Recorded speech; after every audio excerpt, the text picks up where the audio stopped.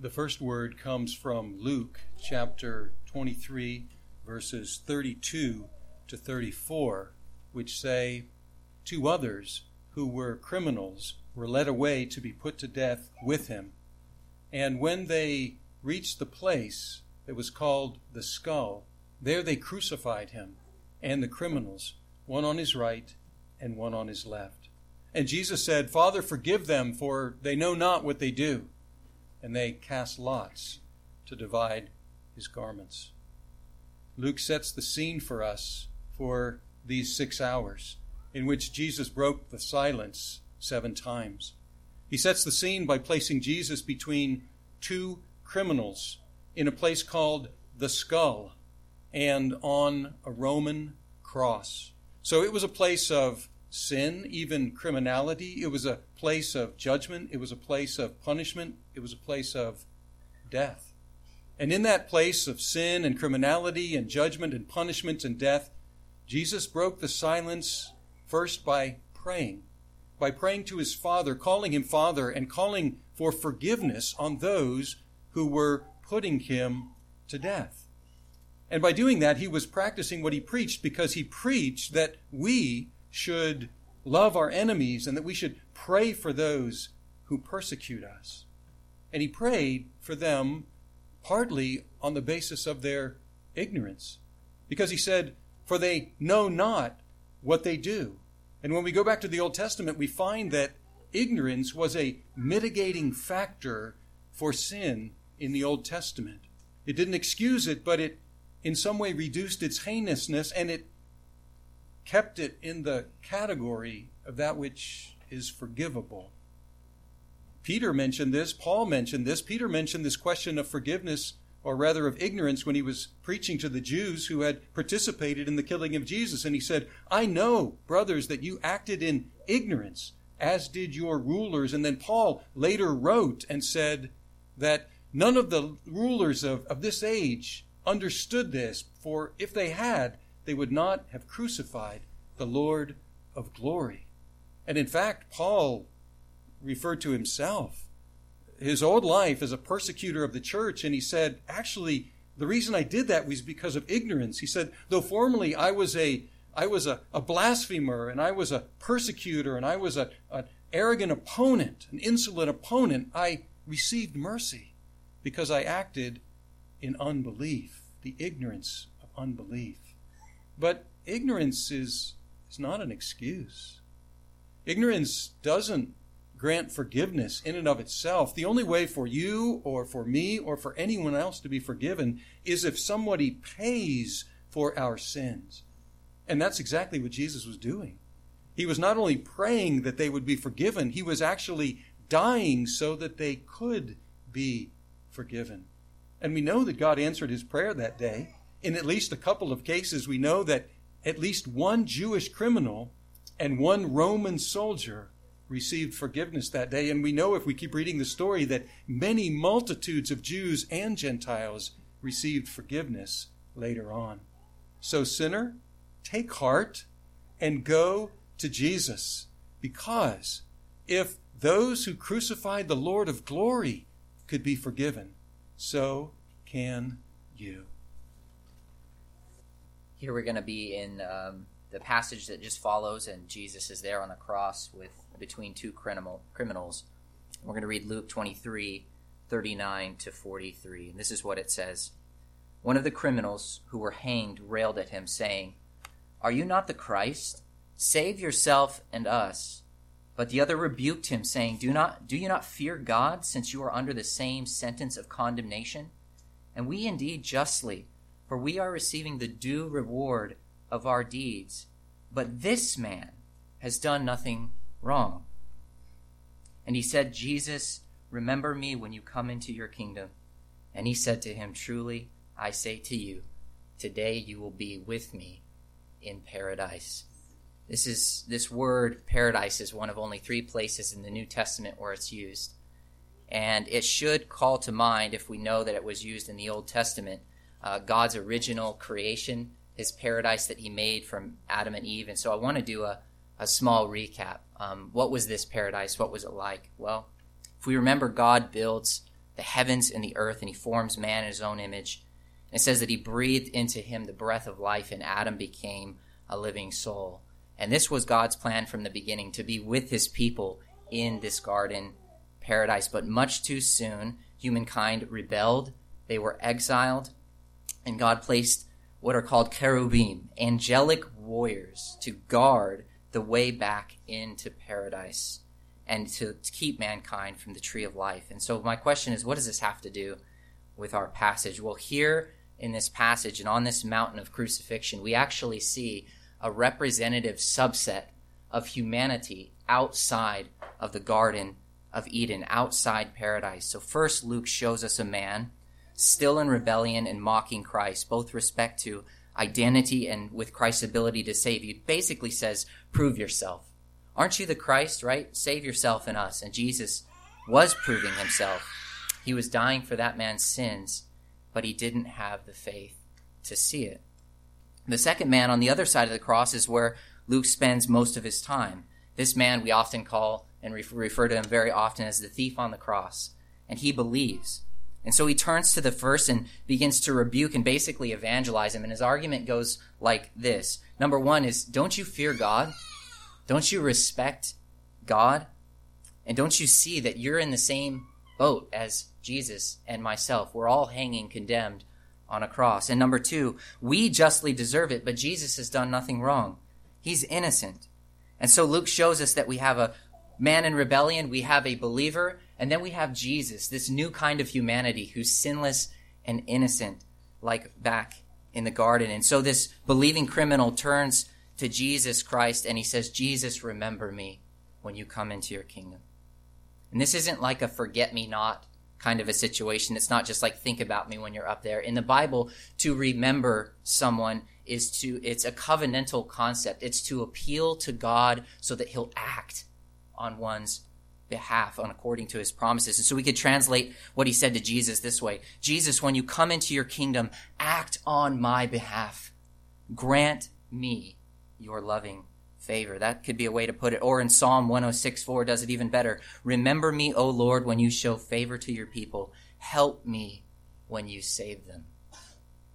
And so how does Jesus respond to this believing criminal? He says, amen. This guy basically preaches a sermon and Jesus says, amen, that's true. Amen. And then he says something to him. Then comes the ultimate comfort. Today you will be with me in paradise. What sweet words. It's harder to imagine any sweeter. The whole plan of God wrapped up in this one phrase. You'll be with me in paradise. He would be with Jesus. He would be in paradise. And by faith, this man was following Jesus back into our long lost home with God. This broken man with simple faith became a picture of restored humanity. And as John saw in his vision in Revelation, it says this, and I heard a loud voice from the throne saying, behold, the dwelling place of God is with man. He will dwell with them. They will be his people, and God himself will be with them as their God.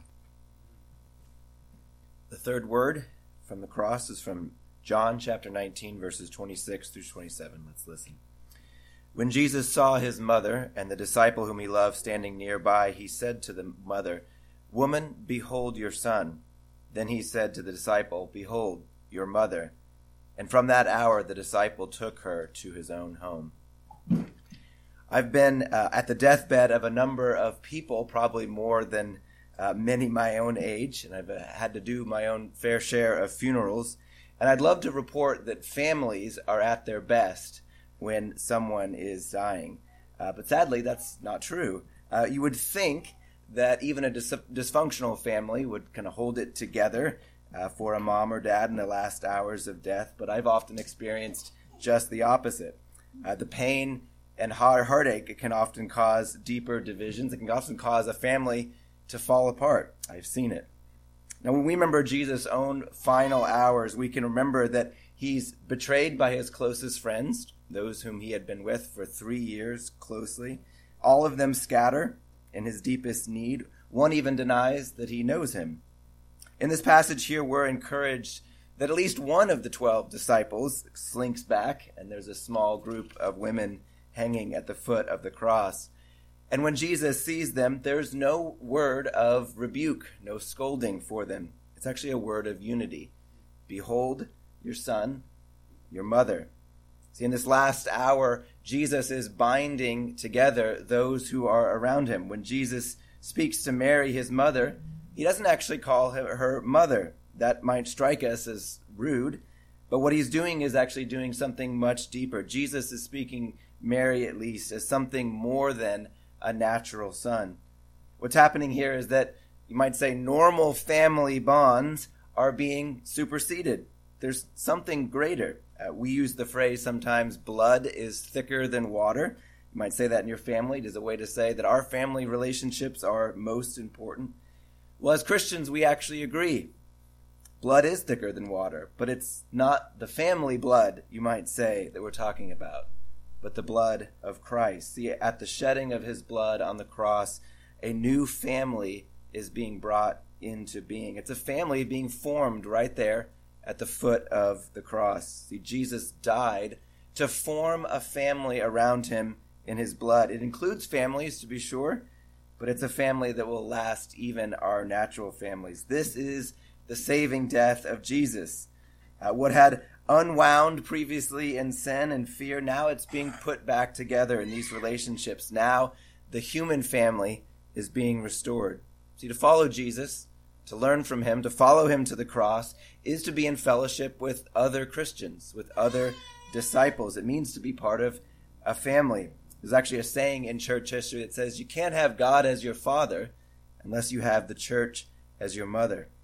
Or to quote a hymn that we often sing here actually at this church, the church's one foundation is Jesus Christ, her Lord. She is his new creation by water and the word. From heaven he came and sought her to be his holy bride. With his own blood he bought her, and for her life he died. There's also a prayer that I've often read, spoken at a Good Friday worship for over 500 years. It's quite old. It's been happening quite a while. And it speaks to this point. It's very short. I want to read it. It says, Almighty God, we beseech thee graciously to behold thy family, for whom the Lord Jesus Christ suffered death. Amen. Beloved in Christ, look around. Behold your family. Amen. The next word from Jesus on the cross is taken from Mark 15:33 to 34, which reads the following. And when the 6th hour had come, there was darkness over the whole land until the 9th hour. And at the 9th hour, Jesus cried with a loud voice, Eloi, Eloi, lema sabachthani, which means, my God, why have you forsaken me? On February 15th, 1947, a guy by the name of Glenn Chambers was boarding a plane to go to Quito, Ecuador, to begin his ministry as a sort of visual. He was into the visual arts and wanted to explore what Christianity looked like down there. Unfortunately, the plane never made it. Right as it was coming in, it tumbled into a mountain, and Glenn perished. Before he left the Miami airport, he wanted to write a note to his mom and tell her that he loved her. And the only piece of paper that he could find, the only stationery that he could find, was a letter with one word written in really big letters right in the middle, and it said, why? And so Glenn's mom, learning of her son's death a few days later, receives this letter from her son. And she opens it, and there, staring her in the face, is the word why, along with his note of loving words to her. And it's natural, I think, the human condition to ask the question, why? My kids are really good at it. Dad, why do I have to eat my vegetables? Why can't I drive your car? There's a lot of reasons for that. Why is your beard getting whiter and whiter? And throughout Scripture, we see God's children are really good at asking the why question. Why is life so hard? Why can't we have another king like the other nations? Why isn't there more food to eat or water to drink? Why do we have so much suffering? In other passages, we see God's people asking the question, why do you seem so far away? Why is this relationship with you so painful and so distant at times? Why do you stand so far off? Why don't you do something? Most notably in Psalm 22, we find the exact same words in Jesus' lips here. My God, why have you forsaken me? And so Jesus is quoting this passage. He doesn't just say it, but he yells it. He yells out this passage from Psalm 22. Why have you forsaken me? Imagine standing at the foot of the cross in total darkness and hearing this coming out of the lips of the Son of God being crucified. Why have you abandoned me? Why did this have to happen? I think this is an invitation for us to ask the same question. This isn't just Jesus' question. This is our question. Why did the Father abandon his own Son? Just like Glenn Chambers' note to his mom, God has written a loving story around this word why as well. It's a loving message to us, to his children. It's the story of redemption. It's the story of his relentless pursuit of us. It's the story of grace and forgiveness that is now culminating in this moment on the cross. So why did the Father forsake Jesus? Well, the answer is because without doing so, he would not have redeemed us. The fifth word comes to us from John chapter 19, verses 28 and 29. After this, Jesus, knowing that all was now finished, said to fulfill the scripture, I thirst.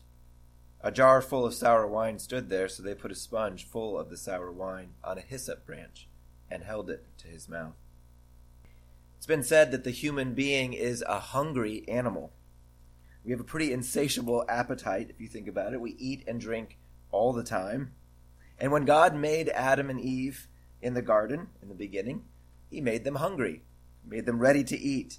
And he gave them something to eat, a garden full of delights. He gave them an appetite, and he gave them something to satisfy that. But sin and evil in the world came in, and that was about food as well. Driven from the garden, then humanity is still hungry, still thirsty, but with something less to satisfy the appetite. So it's fitting that as sin came in a garden, that sin now is overcome in a garden. And there's talk about food and drink again. Jesus, if you remember, refused to turn the stones into bread. He said earlier that his true meat and drink was to obey the will of his Father. Whoever is thirsty, come to me and drink, he said. He preached that he was food and drink for the life of the whole world. So no longer does the human heart have to be tormented by hunger and thirst. But all of this had to come at a great cost, actually. See, what Jesus does is retrace Adam's steps back to the garden. So on the cross, he feels that gnawing hunger of broken humanity. He feels in himself a burning thirst. It's in a garden outside the city that the second Adam cries out, I thirst, I thirst. And from the beginning of the world until the ending of it, no one will ever have to thirst again. This lead up to the cross tells us why. See, there's all this talk leading up to the cross about cups and drinking. See, Jesus tells his disciples on the way that he has a cup that he's going to have to drink from, a cup of suffering and affliction. At the meal with his disciples as they're eating, Jesus takes a cup and he says, this is the new covenant in my blood. He says, I won't drink from the fruit of the vine again until the kingdom of God comes. So Jesus is on a fast. He's on a vow to complete the kingdom, and then he will drink. See, then in the garden, he comes and he prays about a cup again, whether this cup could pass from him any other way without having to drink it. But he says, nevertheless, I will do the Father's will. I will drink the cup you give me. And that's what the cross is. See, Jesus refused the mixed wine, you might remember, at the very beginning of his crucifixion. He says he would not take it then. So he thirsted, and the cup that he did drink was the cup that God gave him, a cup of suffering. But here, In this passage, when it says he understood that all was now complete, what does he say? I thirst, I'm ready to drink. I will not drink again of the fruit of the vine until the kingdom of God comes. And so it came. He returned us to the garden. John's gospel even tells us how that wine came to his lips. He says it was on a hyssop branch. Seems like a throwaway line, a hyssop branch. Well, what was the hyssop branch? It was at the heart of Passover. The hyssop branch was what you smeared the blood on to be put on the doorposts. See, John is saying this is the Passover lamb in his blood spilt. That's how the kingdom of God is here. And even as we eat and drink tonight, the last words of the Bible call us to this kingdom. They call us tonight. Let the one who is thirsty come. Come to him, drink, and be satisfied. Amen. The sixth word of Christ on the cross comes from John 19:30, which says this: When Jesus had received the sour wine, he said, "It is finished," and he bowed his head and gave up his spirit.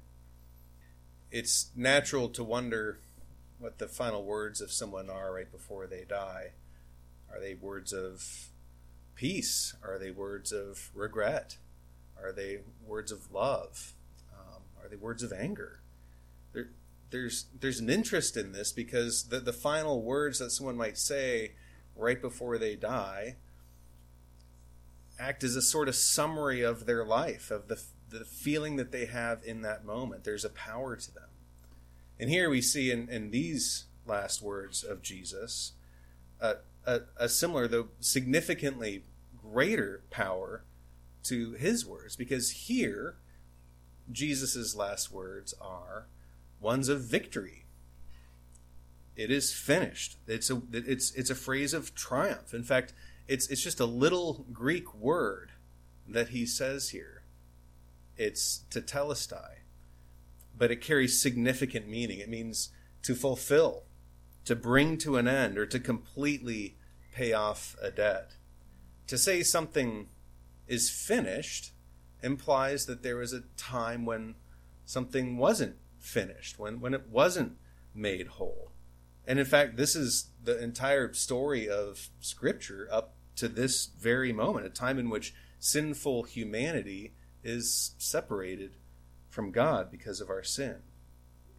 In fact, throughout the Old Testament, we see God's people again and again saying over and over, "How long, O Lord? How long must we wait for full redemption? How long will sin rule in our hearts? How long until our sorrows come to an end and are redeemed?" Here, now, in this little Greek word, God brought this struggle to a close. No longer do people have to wait for that redemption. It is here. And in it, and in this victory, Jesus declares, it is finished. That wait, that longing is over. And it not only marks the end of the dark reign of death, but it also ushers in the light of life that we have in the gospel. And so we're called to echo the same cry of freedom and victory to ourselves as we preach the gospel to ourselves, and to others as we preach the good news of the gospel to others, and to one another here amidst the struggles of this life. In those moments of despair, we can remember that in Christ it is finished. In those moments when we are shamed for our sin and feel the weight of our sinfulness, we remember Christ's words when he proclaimed, "It is finished." And to a desperate and needy world longing for answers and marred by brokenness, we can declare that sin does not reign, but repeat Christ's victorious words, "It is finished" in him. In these words, Christ didn't just sum up how he felt about his life. He summed up everything into himself. It is his, after all. He's not only conquered sin and death, but also reversed the course of mankind, bringing redemption and the way back to God, back to himself. And in that, we have freedom and rest. The last word comes in Luke 23, verses 44 to 46. And here it is. It says, "It was now about the 6th hour, and there was darkness over the whole land until the 9th hour, while the sun's light failed. And the curtain of the temple was torn in two. Then Jesus, calling out with a loud voice, said, 'Father, into your hands I commit my spirit.' And having said this, he breathed his last."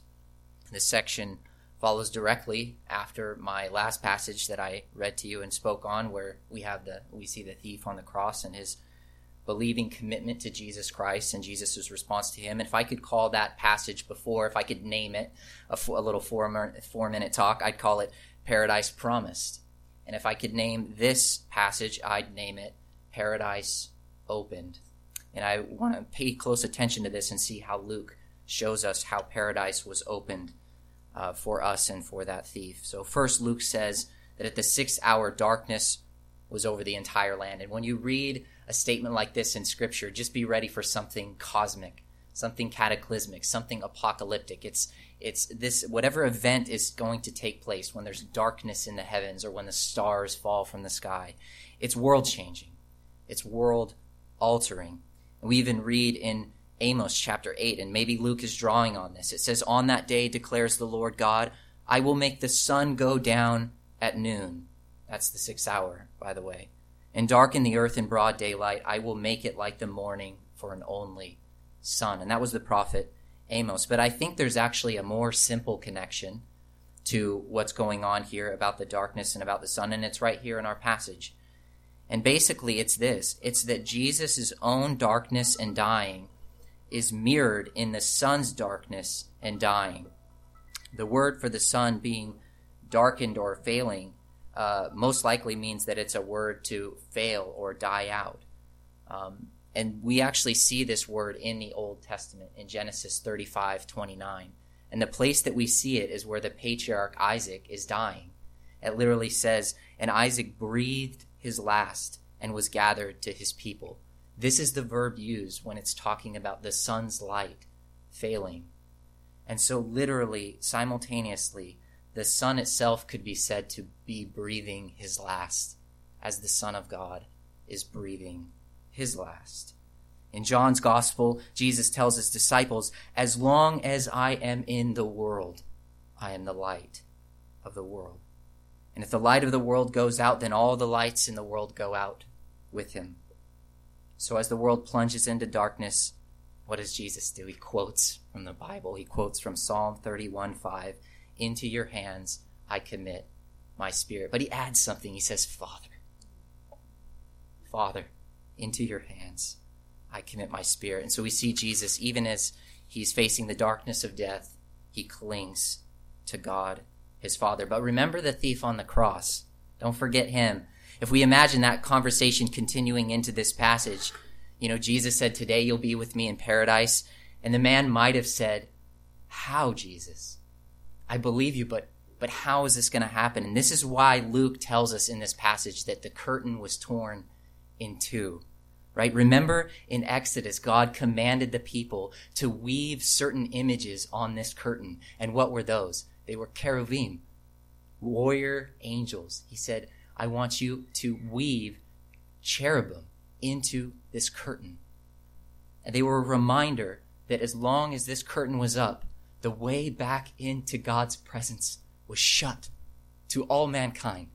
And so Luke tells us that this curtain with all the angels on it that reminded us, you can't come back in. It's that curtain that's torn in two and goes away. And so in the beginning, God breathes into Adam and he lives. But now Jesus breathes out and dies, and so becomes the new Adam. And guess what Jesus does? He puts those angels out of a job. He takes their place, and now Jesus is the new Adam, fulfilling his new role of guarding the heavenly sanctuary, watching it and keeping it. And guess what? Does he say, "Stay back"? What does he say to everyone in the whole world? "Come." And let the one who hears say, "Come." And let the one who is thirsty come. Let the one who desires and take the water of life without price. And so the promise still stands. To the one who conquers, I will give to eat from the tree of life, which is in the paradise of God. And I speak to everyone here and anyone who can hear me. Come, come, come. The way is opened up. The door is open. Come, let's pray. Father, we approach you and we love you. We honor you. And we see that you have given Jesus for the life of the world, the light of the world. And Lord, it's almost hard to think about the light of the world dying and diminishing and dwindling out on that cross and crying, why have you forsaken me? And crying, it is finished, and saying, Father, into your hands I commit my spirit. What a dark moment. And yet we know that it was not finished. We know that each of us, Lord, if we'll see Jesus, if we have eyes to see and ears to hear, that he'll look at each one of us and say, you will be with me in paradise. Lord, give us faith to believe it, even in those moments when we doubt. And Lord, would you draw us and feed us forever on Christ, feed us forever from the tree of life. We pray in Christ's name. Amen.